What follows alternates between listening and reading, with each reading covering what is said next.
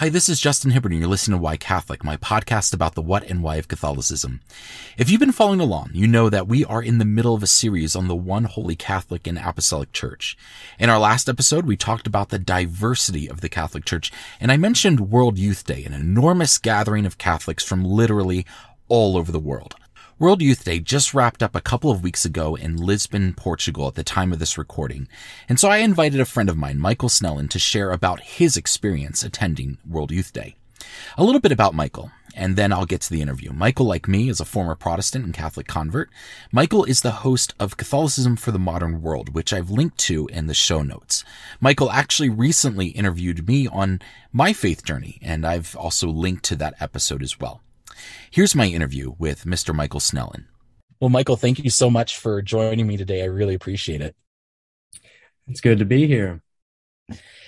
Well, I want to start off by just letting our audience know where to find you. So tell me a little bit about your podcast and where people can find it.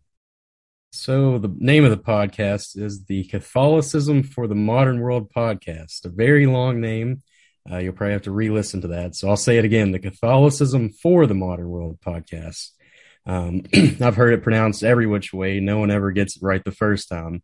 But that is on every platform, mainly on YouTube. That's where you'll see the videos. So I recommend everyone to go to YouTube to check us out. We also have a website, of course, just the same name, .com afterwards. So yeah, definitely check us out. We have lots of interesting interviews, lots of interesting videos. Yeah. And your videos are a lot more engaging than mine, because mine is mainly audio. And that, if I post this video, people would see that I'm in my car because this is a great sound booth. So yeah. Well, Michael, I want to begin by talking about your story because we share something in common. We both came from a Protestant background and converted to Catholicism. So tell me a little bit about your story, where you begin in that journey. Yeah. So not to go too far back, I guess I'll really go back to Vacation Bible School during my middle school years. That was really the peak of my spirituality. For several years, most of my life, really, just the ABCs of salvation: admit that you're a sinner, believe in Jesus, and confess your sins to God. So yeah, that was my foundation. And even then, my family would go through periods where we would only go to church on the holidays, Christmas and Easter, really, those two holidays. A lot of Baptists are like that. I'm sure a lot of Catholics are like that as well, but in the Baptist church, it's not really a commitment to go every week. Like if you don't show up for a month, no one notices, no one says a word.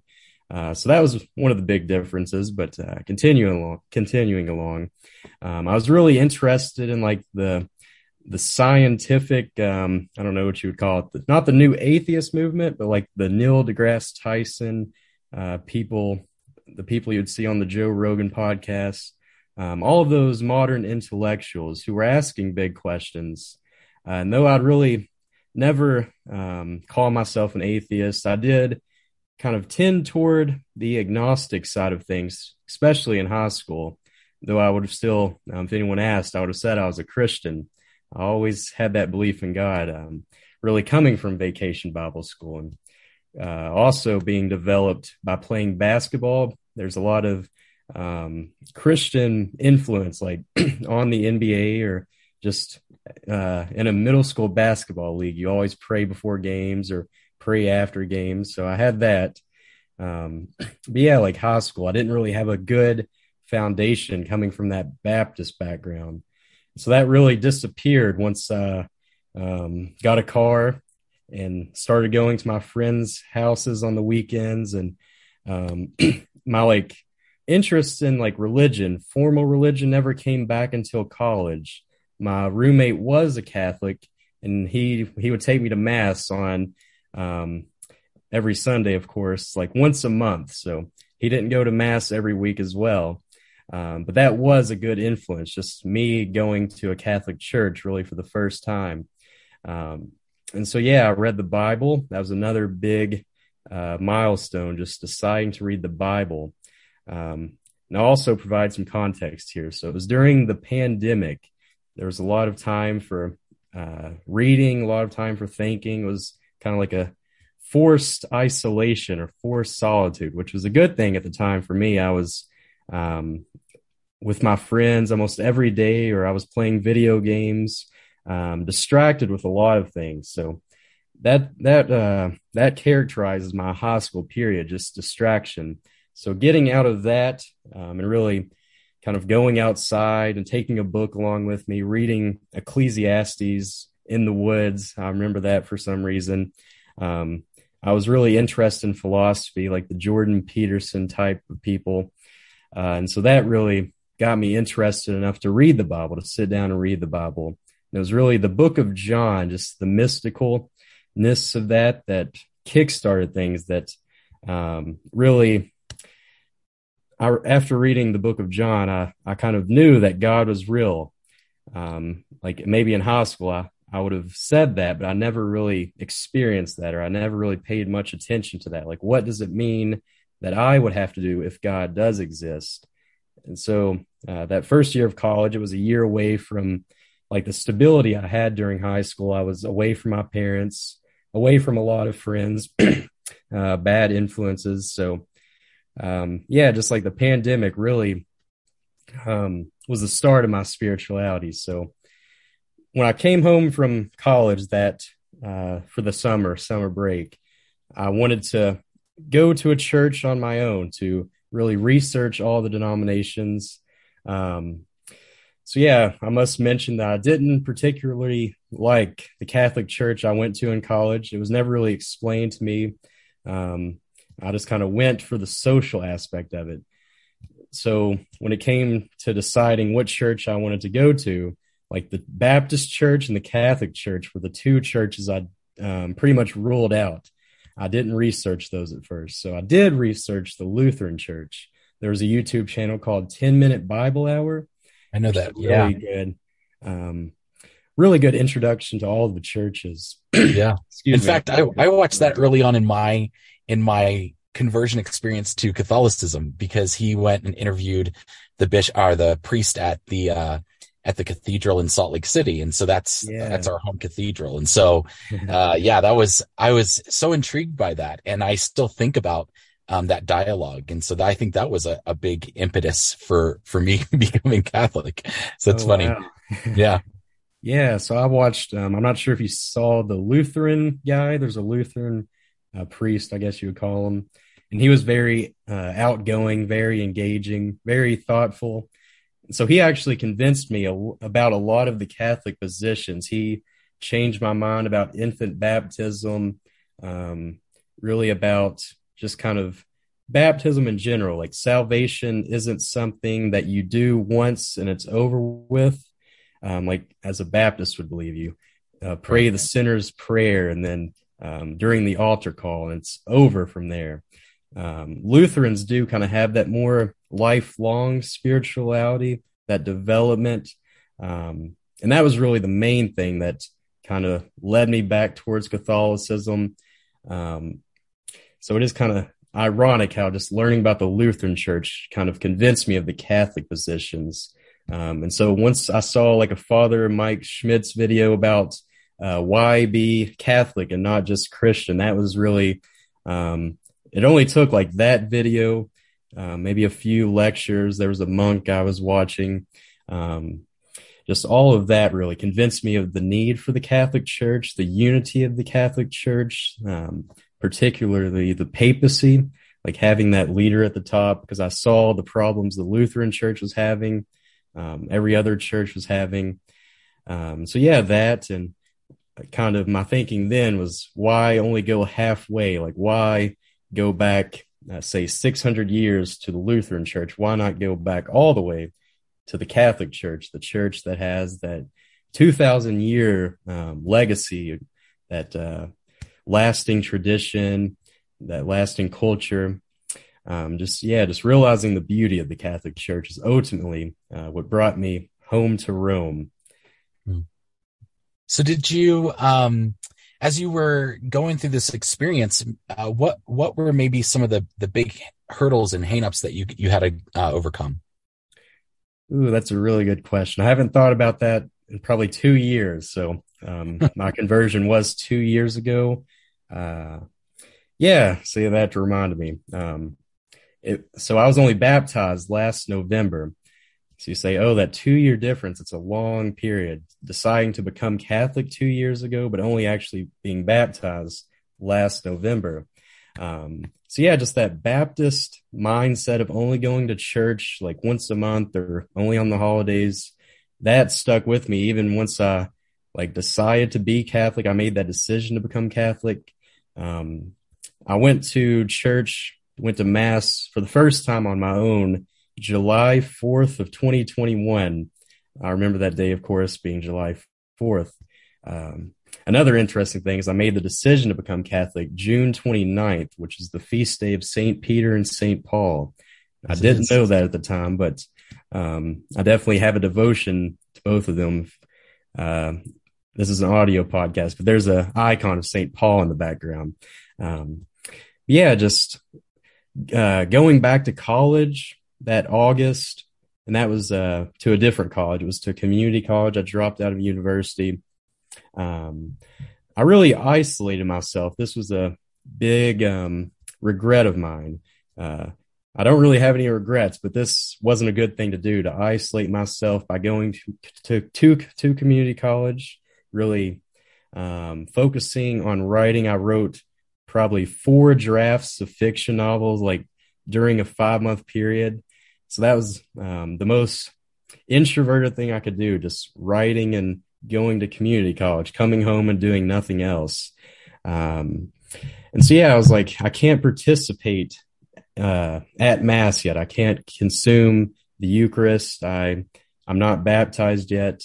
And I was kind of skeptical of RCIA. I was like, I've already read the Bible. I've already researched a lot of things on my own. Why do I need to go to RCIA? So yeah, like me then, I definitely needed to go to RCIA, just having that pride, that resistance to it. So yeah, I kind of waited until December. That's kind of when things were settling down. And I went back to Mass. I started to go every week. And so I approached the priest at the time about joining RCIA, and he told me, so I was expecting to be able to finish RCIA after joining about the halfway mark to Easter. So I was kind of waiting till I got closer to Easter to actually start going to Mass. But he told me that it would be good for me to go through the full cycle of RCIA. So that kind of forced me to wait until the following August to actually join RCIA.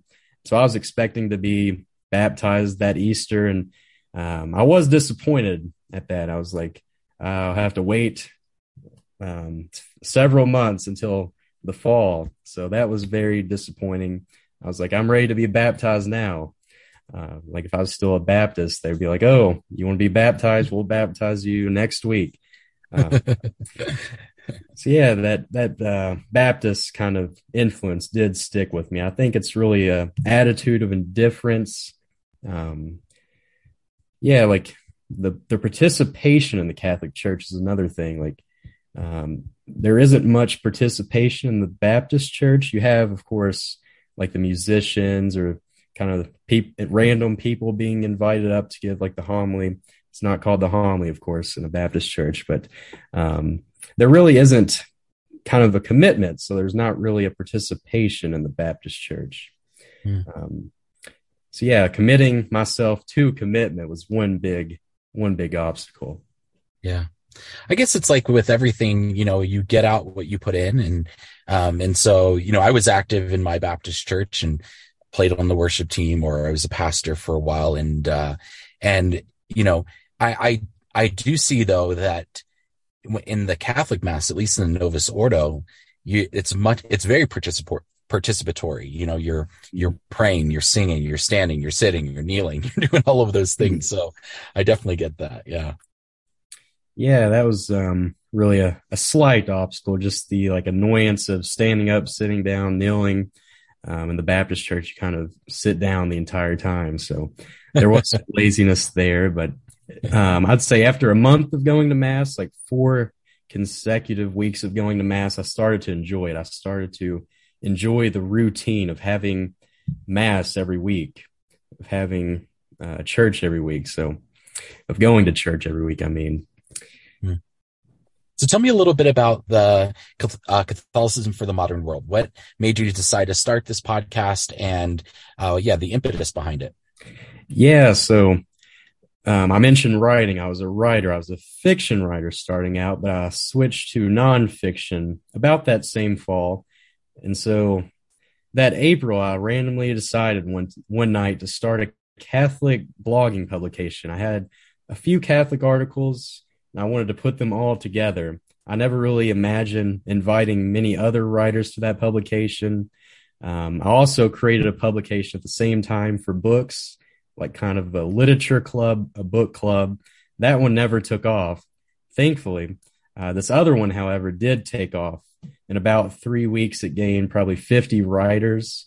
I was reaching out to them. There really wasn't an active Catholic group on this site, medium.com.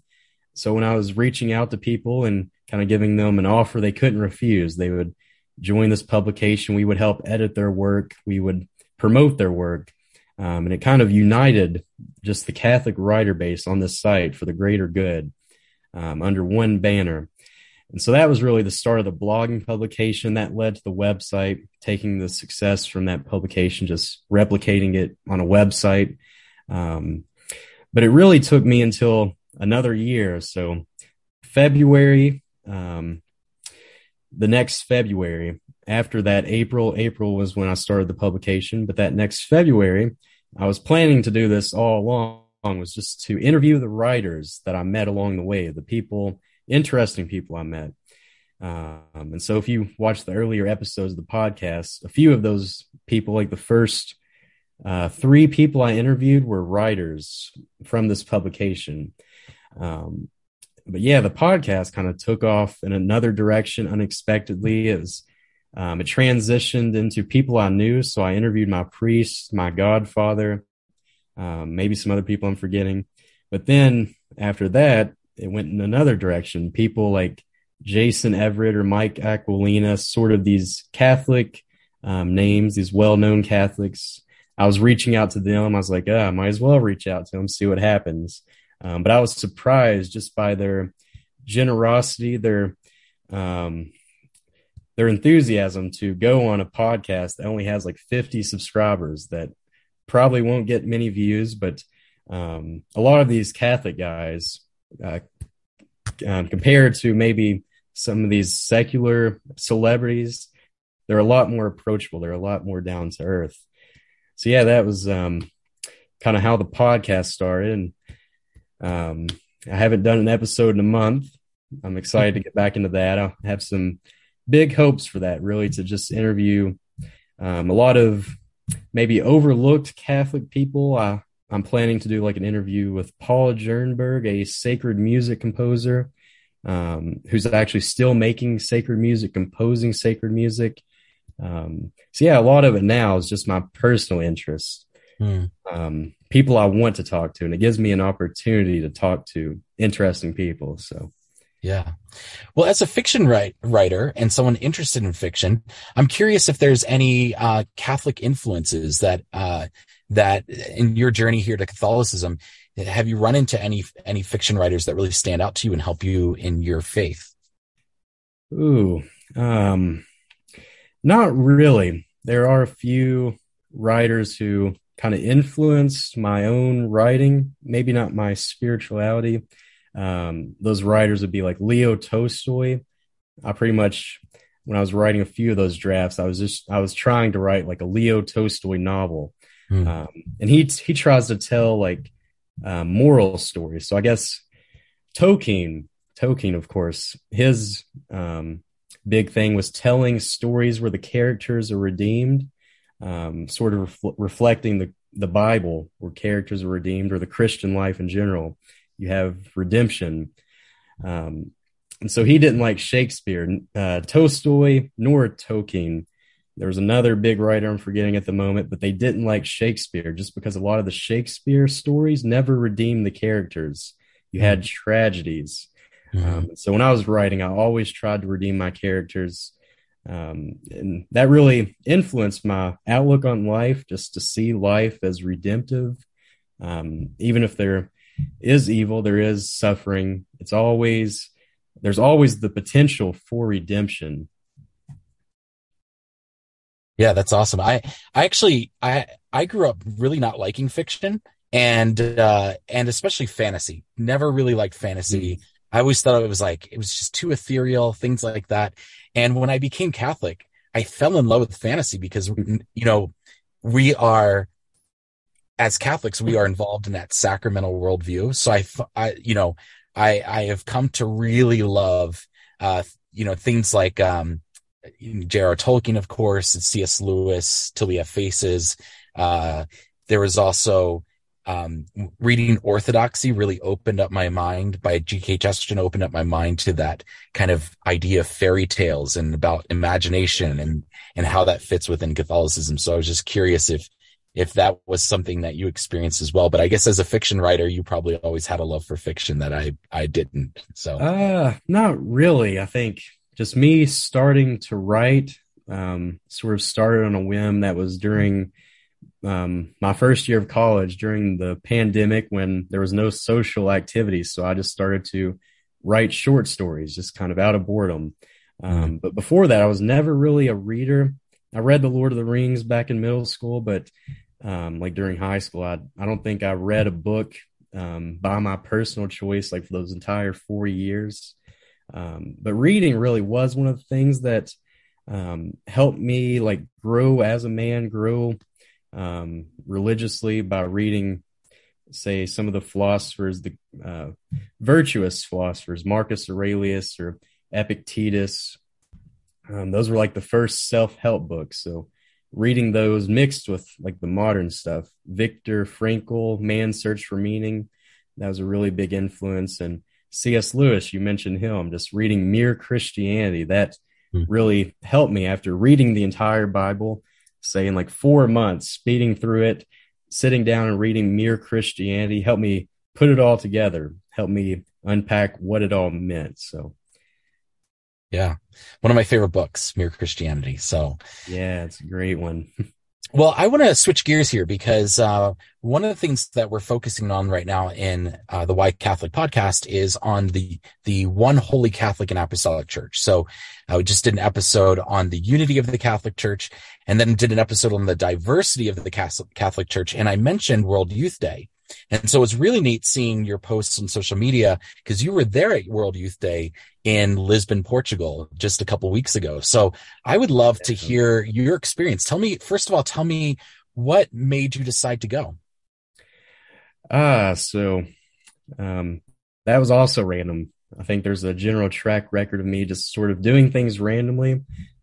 Really, God's grace moving me in directions that I would have never maybe thought of even days before. So this was one of those moments where I was on the Archdiocese website. It was right after I graduated college. I wanted to become more active in the church. So I was looking for clubs, and I saw this post about World Youth Day. I had no idea what it was.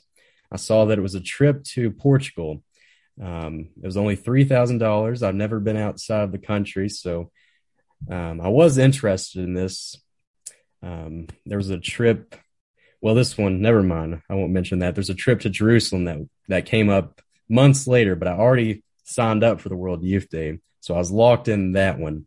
And I didn't even know we were going to Fatima until the first meeting of the trip. They mentioned Fatima, and that was a big surprise. But I did know that it was really a massive gathering of Catholics, 1 million Catholics. There was an estimate of 1.5 million for this event. It actually reached 2 million, so there was more people than they expected. It seemed like it was more than that, and it really was more than that if you count the local people, say people who weren't explicitly participating, but people you saw on the subways or in the stores. I got to have a lot of interesting conversations with those people. Yeah, what's the biggest city near you? Salt Lake City. Do you know how many off the top of your head? Do you know how many people live in Salt Lake City? In the metropolitan area, like the whole Salt Lake City metropolitan area, probably like what 1.5 million. Oh, so 1.5 million. That's a lot of people. Yeah.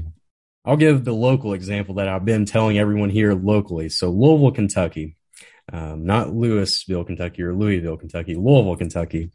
Um, there's 500,000 people in Louisville, which is a big number.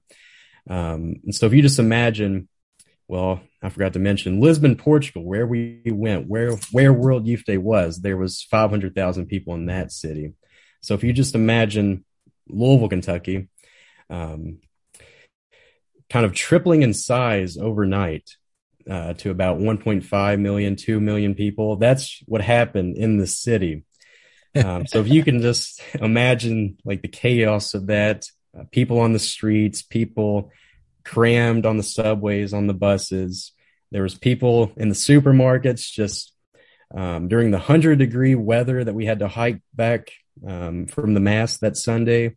It was 80 degrees, 90 degrees every other day of the week, but that Sunday it was 100 degrees. And so we all had to hike, and we would all stop in those supermarkets just to rest, to get some air conditioning. We would sit against the walls in the lobby and just sort of take up the entire store. There's lines to the bathroom that were probably 30 people long, and like just the entire event, all of the Catholics there, they were unavoidable, no matter who you were, where you were. If you were in an apartment building, you could look out and see people. That's one thing I noticed during like the big masses. I would look up and see people just on the roofs or on the balconies.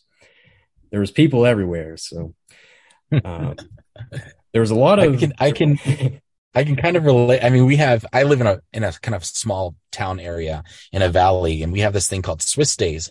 And I think the town is maybe 5,000 people, 4,000 people. But when Swiss Days happen, it's like, I don't know how many hundreds of thousands of people come into town. I mean, it Wow. feels really crowded. So I'm like, I went the first year and I'm like, I'm never doing that again. Yeah, that's so like World Youth Day is like one of the biggest events ever. Like every World Youth Day has hit the record books. I think there was one in the Philippines maybe 10 years ago that reached 5 million people. You just imagine the amount of Catholics in the Philippines. That broke the record, the Guinness Book of Records. It was the biggest event of all time, just the amount of people there. So it is a witness to the unity of our faith. There was a lot of potential for chaos, but one local businessman, he was an atheist businessman. He just remarked how peaceful it was. I think the murder rate actually goes down during most World Youth Days in the cities where they're at. There's no shoving, though people are crammed tight as they can be. There's no there is hurry, but there's no shoving, no pushing, no shouting at other people, no fighting. You never notice like security actually doing their job, never breaking up fights. And that would be something you would notice at maybe a music concert or the Olympics. During the Olympics, the murder rate rises wherever the Olympics take place, just because there's a lot of competition. But yeah, this businessman, he remarked how there was just so much unity, and he was so close to the Christian faith, because that was the reason for the unity, for the peace. So tell me about some of the activities. So you're there for what? Is it 10 days? See, it all blends together. I think it was 12 days or 13 days counting the travel. So yeah, about 10 days. Okay. So tell me a little bit about some of the highlights of the activities. What can people expect to do at these World Youth Days? The real answer is a mix of tourism, penance, and I guess just plain joy. So you have a full experience kind of the Christian life. There's a lot of penance, sleeping. We slept on a basketball gym floor for those 10 days every night. There were 300 people in that gym, just a small high school basketball gym in Portugal. There was 300 people snoring every night. The lights didn't go off until 12 o'clock. And even then, people were still running around Oh my word. really, really all night. So, um, So you suffered. You yeah. you suffered for the Lord. Yeah, I think that many people suffering, really. I'm sure some people sleep in nicer places. We actually walked into a bullfighting arena. It was a really nice bullfighting arena. They put down carpet and they had bean bags and couches. Below the arena, they had probably a food court of 10 restaurants, like high quality restaurants. So we didn't get to sleep in a fancy place like that, but I'm sure like a lot of people might have better stays, resting areas than that basketball gym, but not really. So a lot of people they get accepted by host families. The local people will accept a group of 10 people and just let them sleep on the couches or sleep on the floor. I imagine that happens as well. But yeah, there's not much lodging when that many people come to a city. Yeah, I've heard stories of people they sleep outside and they're sleeping in tents or they're just sleeping on sleeping bags and Yeah, things like that. that's one thing I forgot to mention. There was the night of the vigil before the big Sunday mass. Everyone, all the 2 million people slept outside. So if you look on Google Earth, you can see just months ago how they were digging out this probably a huge hill or something. I'm not really sure what was there, a park maybe. So when we were sleeping there, it was nothing but dirt and rocks. It was dug down quite a bit. You'd wake up during the middle of the night and just take the rocks out from under you and throw them away. Not too far, not at other people, but just sort of pat them out of the way. And I didn't get much sleep that night. I only slept about 4 hours, I think, 4 good hours sleeping on my back. You almost had to sleep on your back on that dirt. And there were people all night just walking around. You saw some of the, what would you call them? The more energetic cultures, like the Spanish people or Italians. They were dancing all night. They would get in big groups and talk. And yeah, me just being a German, I slept pretty quickly in silence. So, what talk to me about some of the event highlights that you participated in. Yeah, so I made a video about this the other day, but I met Bishop Barron at the airport. He was on cool. the first airplane I've ever been on. Bishop Barron was on that plane. Wow. And so I saw him and 2 other priests, I think, just walking. And I pointed at Bishop Barron. I shouted, "Bishop Barron," just out of excitement. Once I recognized his face, he has a very recognizable face. He's a huge man, like 6'4", I believe. So, is he really? Wow. Yeah. I had no idea. You can't really miss him. And so, yeah, I think he was a little tired. It was like 9 o'clock at night. He was like, "Hello." Yeah, he gave us a blessing right there. My entire group of 25, he gave us all a blessing. And then afterwards, as we were, I don't know the terminology, but boarding the plane, we were all sitting, waiting. One of the people in my group has a podcast, the Spirit Inspire podcast. And so he interviewed him professionally with a professional camera. Me, of course, I just talked to him after the fact. I invited him on my podcast. Of course, I had to do that. And of course, he seemed busy. So I said, in 3 years, that's when I want to do it, 3 years from now. So that'll be fun. Heads up. Yeah. By then he may be a cardinal. You never know. Yeah, he probably will be. Maybe the Pope even. Yeah, maybe. So yeah, I saw him twice, actually. There was the big American event. And I shouted at him again when I saw him. I was sent back to the gate to wait on some other group members. My group was like a mile in the other direction. And so as soon as I got to that gate, a bus came to that gate and stopped. And 50 bishops were getting off that bus. And so I knew there was a good chance I'll see Bishop Barron again. So that's what I was looking for. And he recognized me because I was wearing a flat cap. Not many people wear flat caps. And I have that very noticeable, distinctive Southern accent.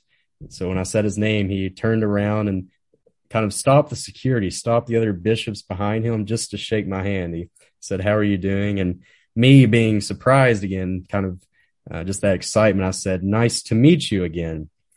Though I already met him once a few days before that. So, yeah, I got to meet Jason Everett. He was one of the people I interviewed months ago. And so he was giving a talk, and I was like, just walking by, asking people where he was at, where's Jason at? And so I noticed a crowd of maybe 100 people just surrounding one guy. And so that was him. Slowly, I made my way toward him, and I didn't know if he would remember me. It was a short interview last April, maybe. And so he did recognize me. He did remember me, though I'm bald now as well. That doesn't help. So yeah, he's a very friendly guy. I actually met a girl from Britain. She was another girl I interviewed. She's an actress in Britain. And so we kind of were talking, and she was in Portugal to visit her husband's family for just one day. And so we were at the same place at the same time, one of the catechesis sessions for the Americans. And so we met. That was very cool. It's kind of like a big family reunion. All of the Catholics are there. You see bishops, nuns, brothers, priests, and tons of lay people. So you see the universal church like at its full potential capacity. They say that 30% of all seminarians have attended a World Youth Day in the past. So you just seeing all of those vocations really does make a huge difference. What was that like? I mean, here you are, you're from Kentucky, you have never left the country, and not only are you going international to Portugal, but you're going there and you're going to be surrounded by 1.5 million people that speak all sorts of different languages. How did that feel? Yeah, so I guess I mentioned I was a writer. I was always an introvert. I was an introvert in high school, introvert in college. But working at the Abbey of Gethsemane, that's my current place of employment, a monastery, the oldest monastery in America. I became an extrovert. Somehow, it wasn't the podcast that made me an extrovert, just being willing to talk to random people. But I think just working alongside the monks who have to think of other people in that community life, that community setting, they think of other people, or at least they should think of other people more than themselves. And just making fudge, the act of making fudge. While you're making fudge, you can't really be you can't be thinking of anything besides making fudge. You have to focus on what you're doing, or else you'll mess up something. You won't do the right thing at the right time. So I think that really carried over just in my skills of talking to people, of noticing things or picking up on things. So they say the big papal mass where there was 2 million people, that was an extrovert's paradise. And I tried to talk to pretty much everyone I met, pretty much everyone. I would approach people and just kind of interview them. I had an audio recorder that's very unique compared to a camera. Camera only has like an hour of battery life, but by the end of the trip, I think I got 8 hours of audio recordings of just me talking to people. I wasn't always recording as well. I was just talking about anything. I was asking them why they were at World Youth Day, of course, but on the other hand, asking them to tell me a joke, like in their own language. And it was always funny because they could never think of a joke. It's hard to think of a joke if someone asks you to tell a joke. So, yeah, that was really, of course, there's foreigners in Kentucky. You see people from other cultures, but being like immersed in that, it was a really cool experience. You kind of see just how similar everyone is. Young people, they all have that same joy, the same hopes and fears, concerns, and um, yeah, I think again it's just the unity of the Catholic faith. Disciples of all nations, like go and make disciples of all nations. Well, there was disciples from every single nation on earth at World Youth Day. Probably a very different experience than you had kind of in like a Baptist church, or maybe Lutherans are a little bit larger as far as like, they have the World Federation of Lutherans, but I mean, yeah, how was it? How was that eye opening for you? Like, man, this is way different than anything I've ever experienced. Yeah, it's again, you see just bishops from every country on earth. I met the Bishop of Nottingham, where the fictional story of, or I guess not fictional, the legend of Robin Hood takes place. So it just came to me to ask him, has Robin Hood been causing any trouble in the diocese lately? So that's up on the YouTube channel right now if anyone wants to see that. Have you cleaned up the corruption in the church? Yeah. He mentioned that the sheriff was the one causing the issues. The sheriff. That's true. That's true. It was the sheriff. Well, I'm curious. Are you thinking about going to in 4 years, going to Seoul, South Korea, to the next World Youth Day? So that really does build off the Fatima aspect of this World Youth Day. Our Lady talks about communism quite a bit, the era of Russia. So South Korea, that's right in the middle of that era. It's surrounded by North Korea and China and Russia, really nearby. So that'll definitely be an interesting World Youth Day. Interested in going even. I don't think there will be any dangers, of course, but just like having that many Christians go to one place. I know South Korea is pretty Christian as it is, pretty Catholic even. So that'll be a really special World Youth Day, and I'm definitely interested in going back to one of these. It's almost indescribable, just the amount of joy. Everyone goes there really to grow in faith, to experience joy. I'm sure there's bad things that happen when you get that many people together, but you don't notice them. You just notice the amount of joy. And so that was a huge juxtaposition coming back to America and going to a Kroger the next day, just walking around that store and no one was talking. Like I asked a lady if I could pet her dog, even just because I was used to approaching random people in Europe. Because when you're in an atmosphere like that, everyone's talking, strangers are talking, they're exchanging sort of flags or pins. There's a flag behind me. The audio people can't see that, but it's a really joyful atmosphere. So that's what I would be interested in, just experiencing that joy again. I bet that's such a unique experience, because when we go places around strangers, like when I go to IKEA or to a grocery store, like you're mentioning, like I don't know what I have in common with other people, and so it never really dawns on me to strike up a conversation with a stranger. But here we have everyone with a like-minded faith, and I think it's such a picture of heaven, like where we talk in Revelation, where it says, "Then I saw a multitude from every tribe, nation, and tongue, and there they were around the throne." I think of that, and I'm like, man, that's it's got to be awesome, because everybody has something profound in common.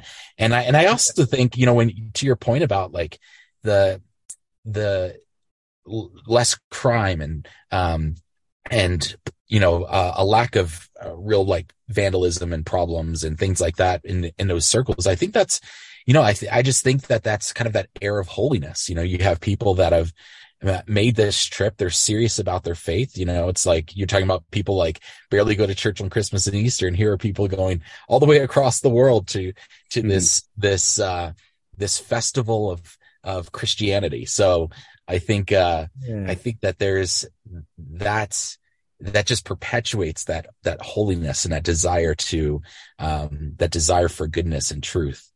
Yeah, I think it's a really remarkable witness to the Christian faith. On the other hand, just the locals, the maybe secular locals. I know Portugal is kind of dropping off in the faith, though Our Lady said Portugal would never lose the faith. They have been going downhill in recent times.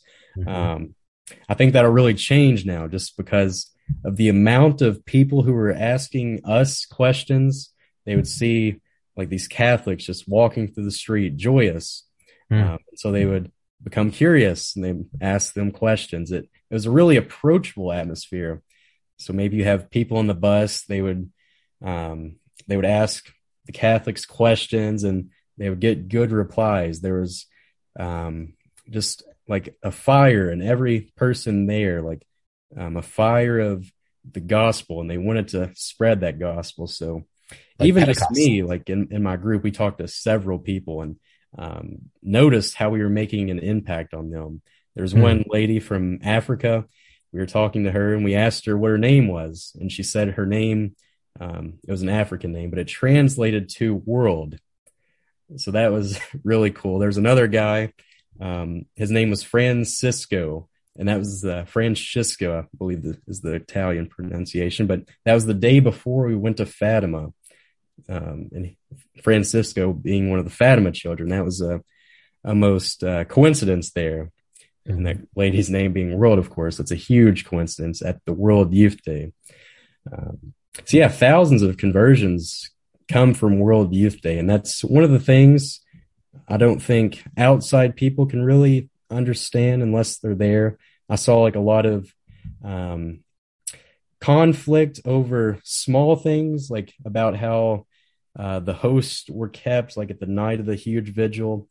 I'm not sure if that was kind of like a universal thing, how they were kept in storage bins. There were people there in adoration, of course. I think they maybe could have covered those.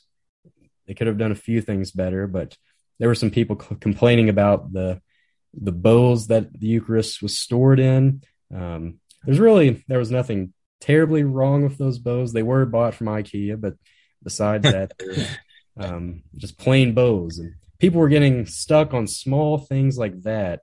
And really everyone who was at World Youth Day was witnessing conversions, witnessing the transformative power of that many Christians, the universal church being in one place, just the power of that. And then you come home and see like a YouTuber just talking about something small that no one there even really noticed. Yeah.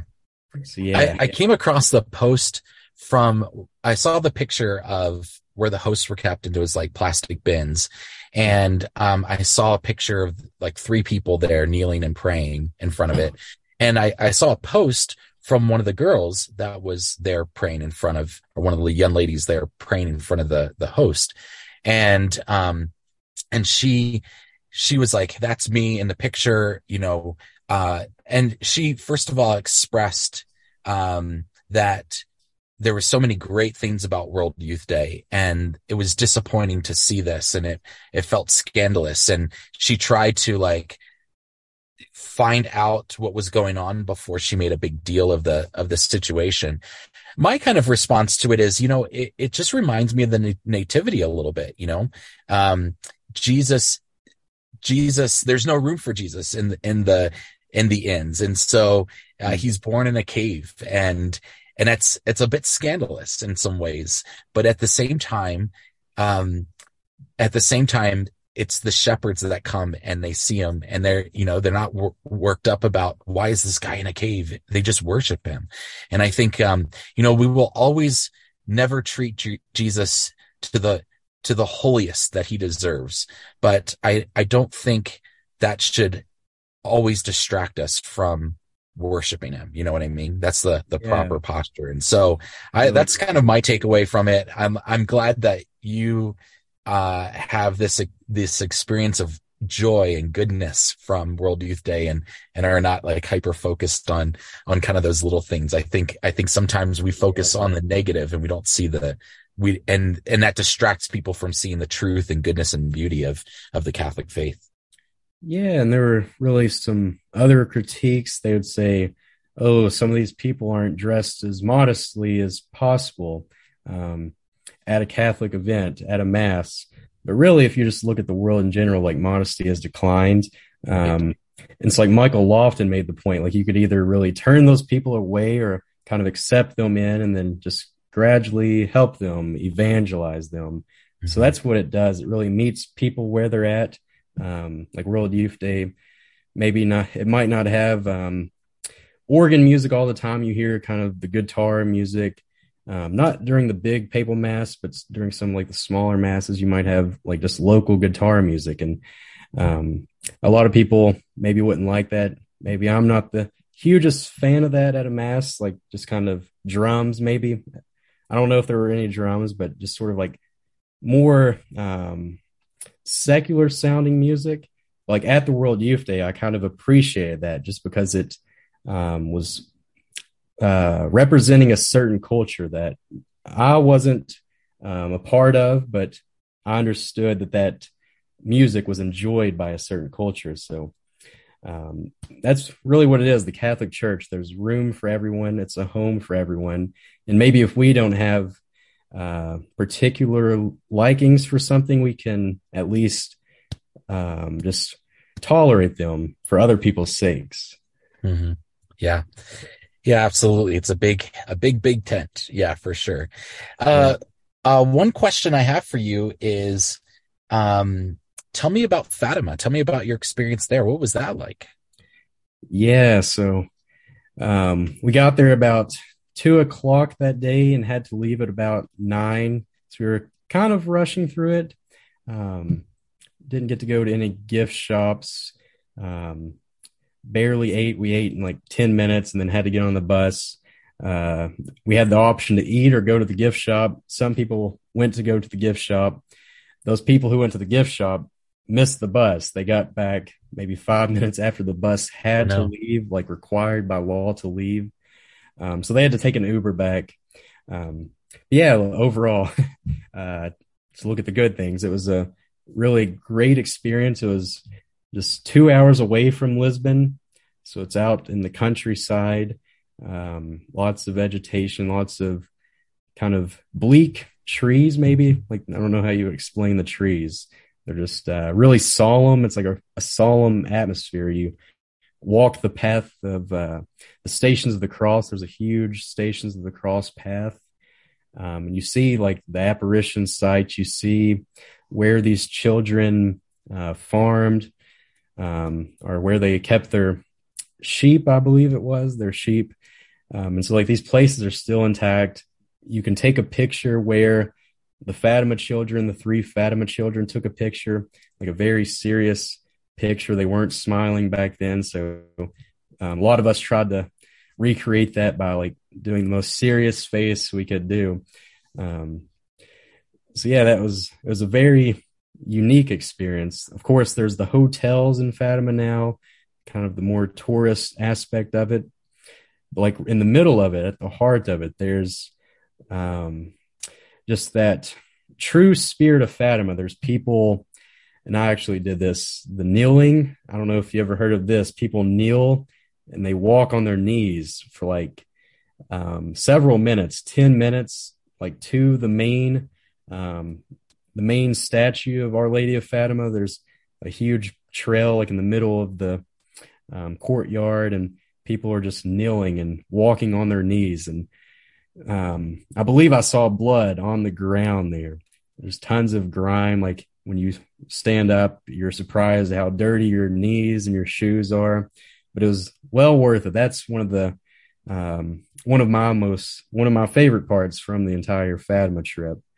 Um, yeah, just sort of like walking where the Fatima children walked. I think that's Hmm. a really remarkable thing. And going back a bit to Lisbon, there was the birthplace of Saint Anthony. Um, there were relics from Saint Therese, her vertebrae.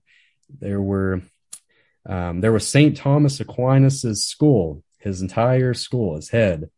It was a big Wow. head, a big brain. He was a great thinker, but yeah, it was like the Christian faith, or like the Christian tradition actually existed. These saints actually existed and walked where we're standing at right now. So that was very cool. Yeah. Not to mention Saint Jerome there in Lisbon as well. And yeah. Yeah, I didn't Uh, get to see Saint Jerome. anything Yeah. for him.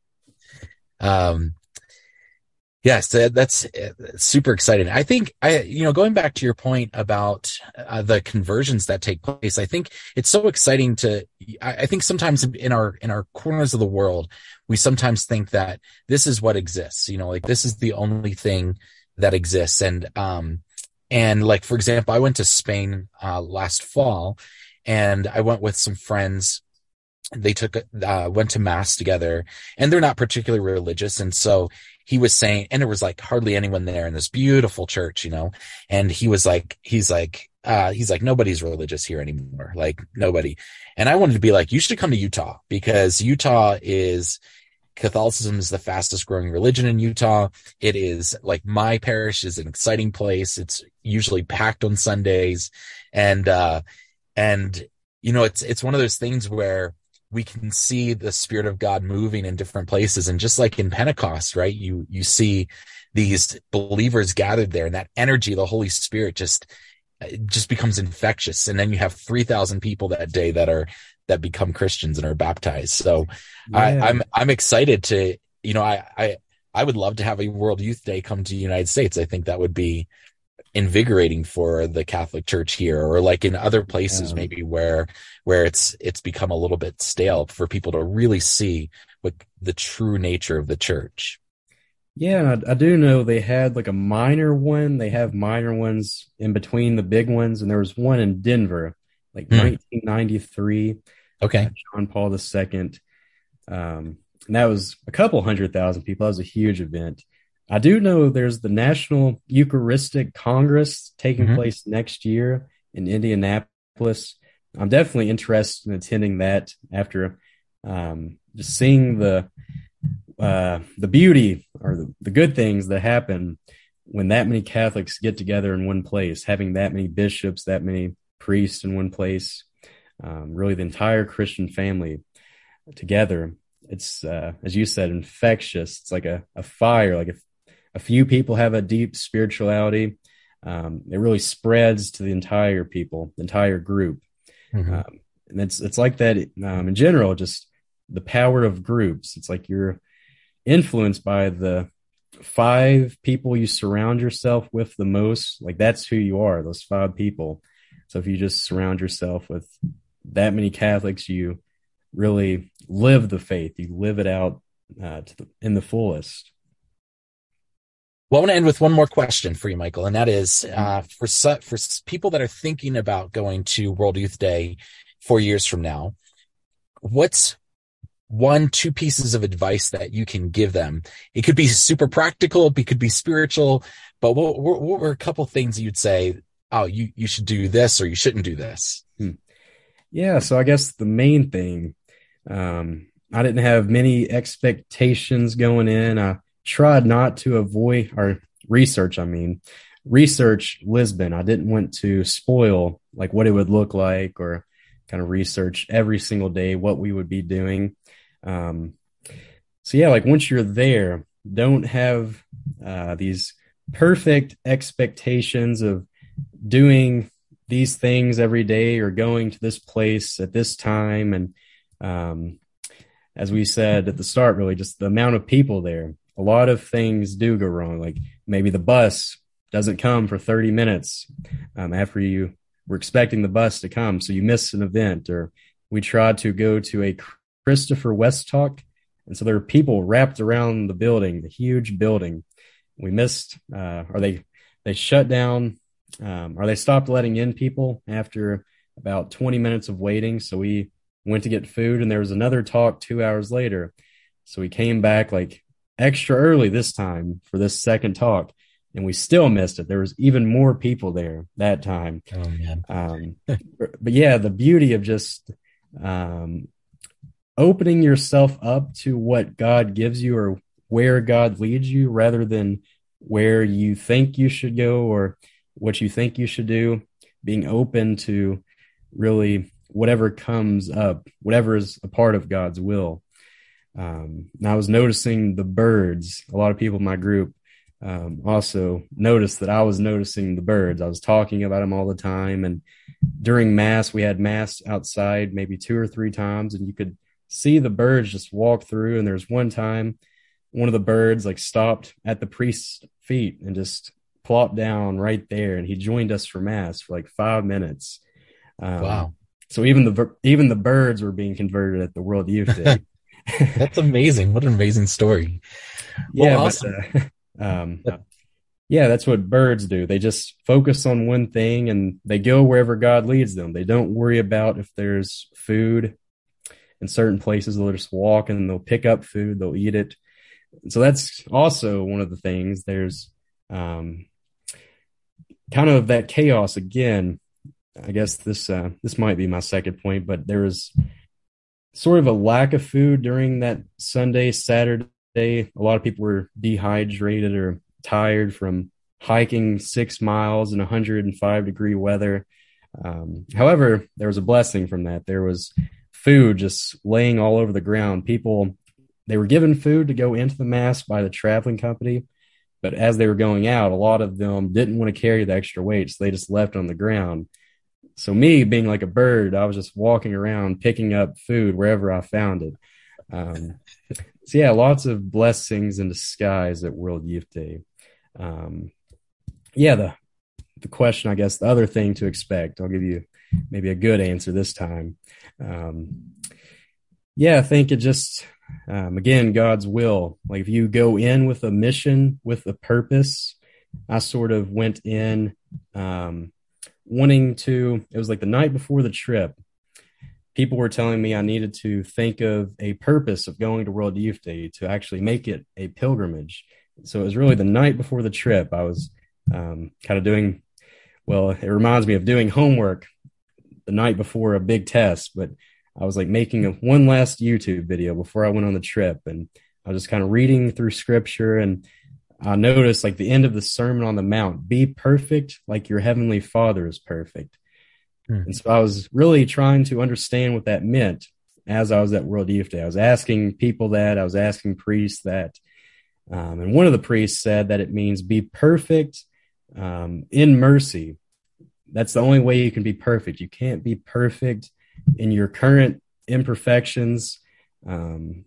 Humans have a lot of imperfections. They can only reach God's mercy. They can forgive other people because God forgives everyone, even if they're enemies. Even before they were Christians, God forgave them, died for them. Even before they were created, God died for them. So that's one of the things I really developed, just seeing all of the cultures, all of the different people, really offering charity to them or offering love to them, just sort of growing in that Christian love for everyone. That really the brotherhood of Christianity, just loving your neighbor. And yeah, maybe this will be my second point. I do ramble a bit, but I try to go back to the main points. Yeah, you're stuck with a big group of people usually. And so some of those people might have little things that they do that might be big irritations for you, big irks that annoy you, especially when you're with those people for 10 days. So that happens to everyone. One priest remarked that there was a really common theme at confession one day when everyone was going to confession before the mass, just how much sins, or I guess really grievances with other group members, with the other people around them. So you have to really just, I don't know if you can prepare for that, but once you're there, just like allow your neighbor to maybe correct you or do something that you might find annoying at 12 o'clock at night if you're trying to sleep. And really that's just growing in mercy. So that's how I was growing in mercy, just forgiving other people. That's a great suggestion. Well, Michael, thank you so much for joining me today to talk about your experience, your conversion experience, the podcast, Catholicism for the Modern World, as well as your experience with World Youth Day. Catholicism is a huge, diverse tent, and hopefully you got a glimpse of it with Michael's descriptions of World Youth Day. If you're interested in going to the next World Youth Day, it'll be in Seoul, South Korea in 2027. I've linked to the official website in the show notes. Let me express my thanks to Michael Snellen for joining me to share his beautiful experience, and let me end with this sentiment. Jesus' arms are open wide, and so the church must be a place open to people from every tribe, tongue, and color. And just as Michael said, there will always be little things about others that irk us. But one of the ways we can emulate Jesus and embrace that unity and diversity is to go out of our way to be charitable and merciful. Thank you for joining me for Why Catholic. Be sure to subscribe to Why Catholic wherever you get your podcasts. And you can also subscribe to my Substack site and get the next episode in your email inbox. As a subscriber, you get a special discount code to the Why Catholic Etsy store. If you've been blessed by this podcast and you're feeling generous, there's also a way to financially support it, and patrons get some extra perks. To become a free subscriber or a patron, just go to whycatholic.substack.com/subscribe. Also join me on Instagram at whycatholicpodcast, all one word. Thanks again for listening. My name is Justin Hibbard, and this is Why Catholic. God bless you.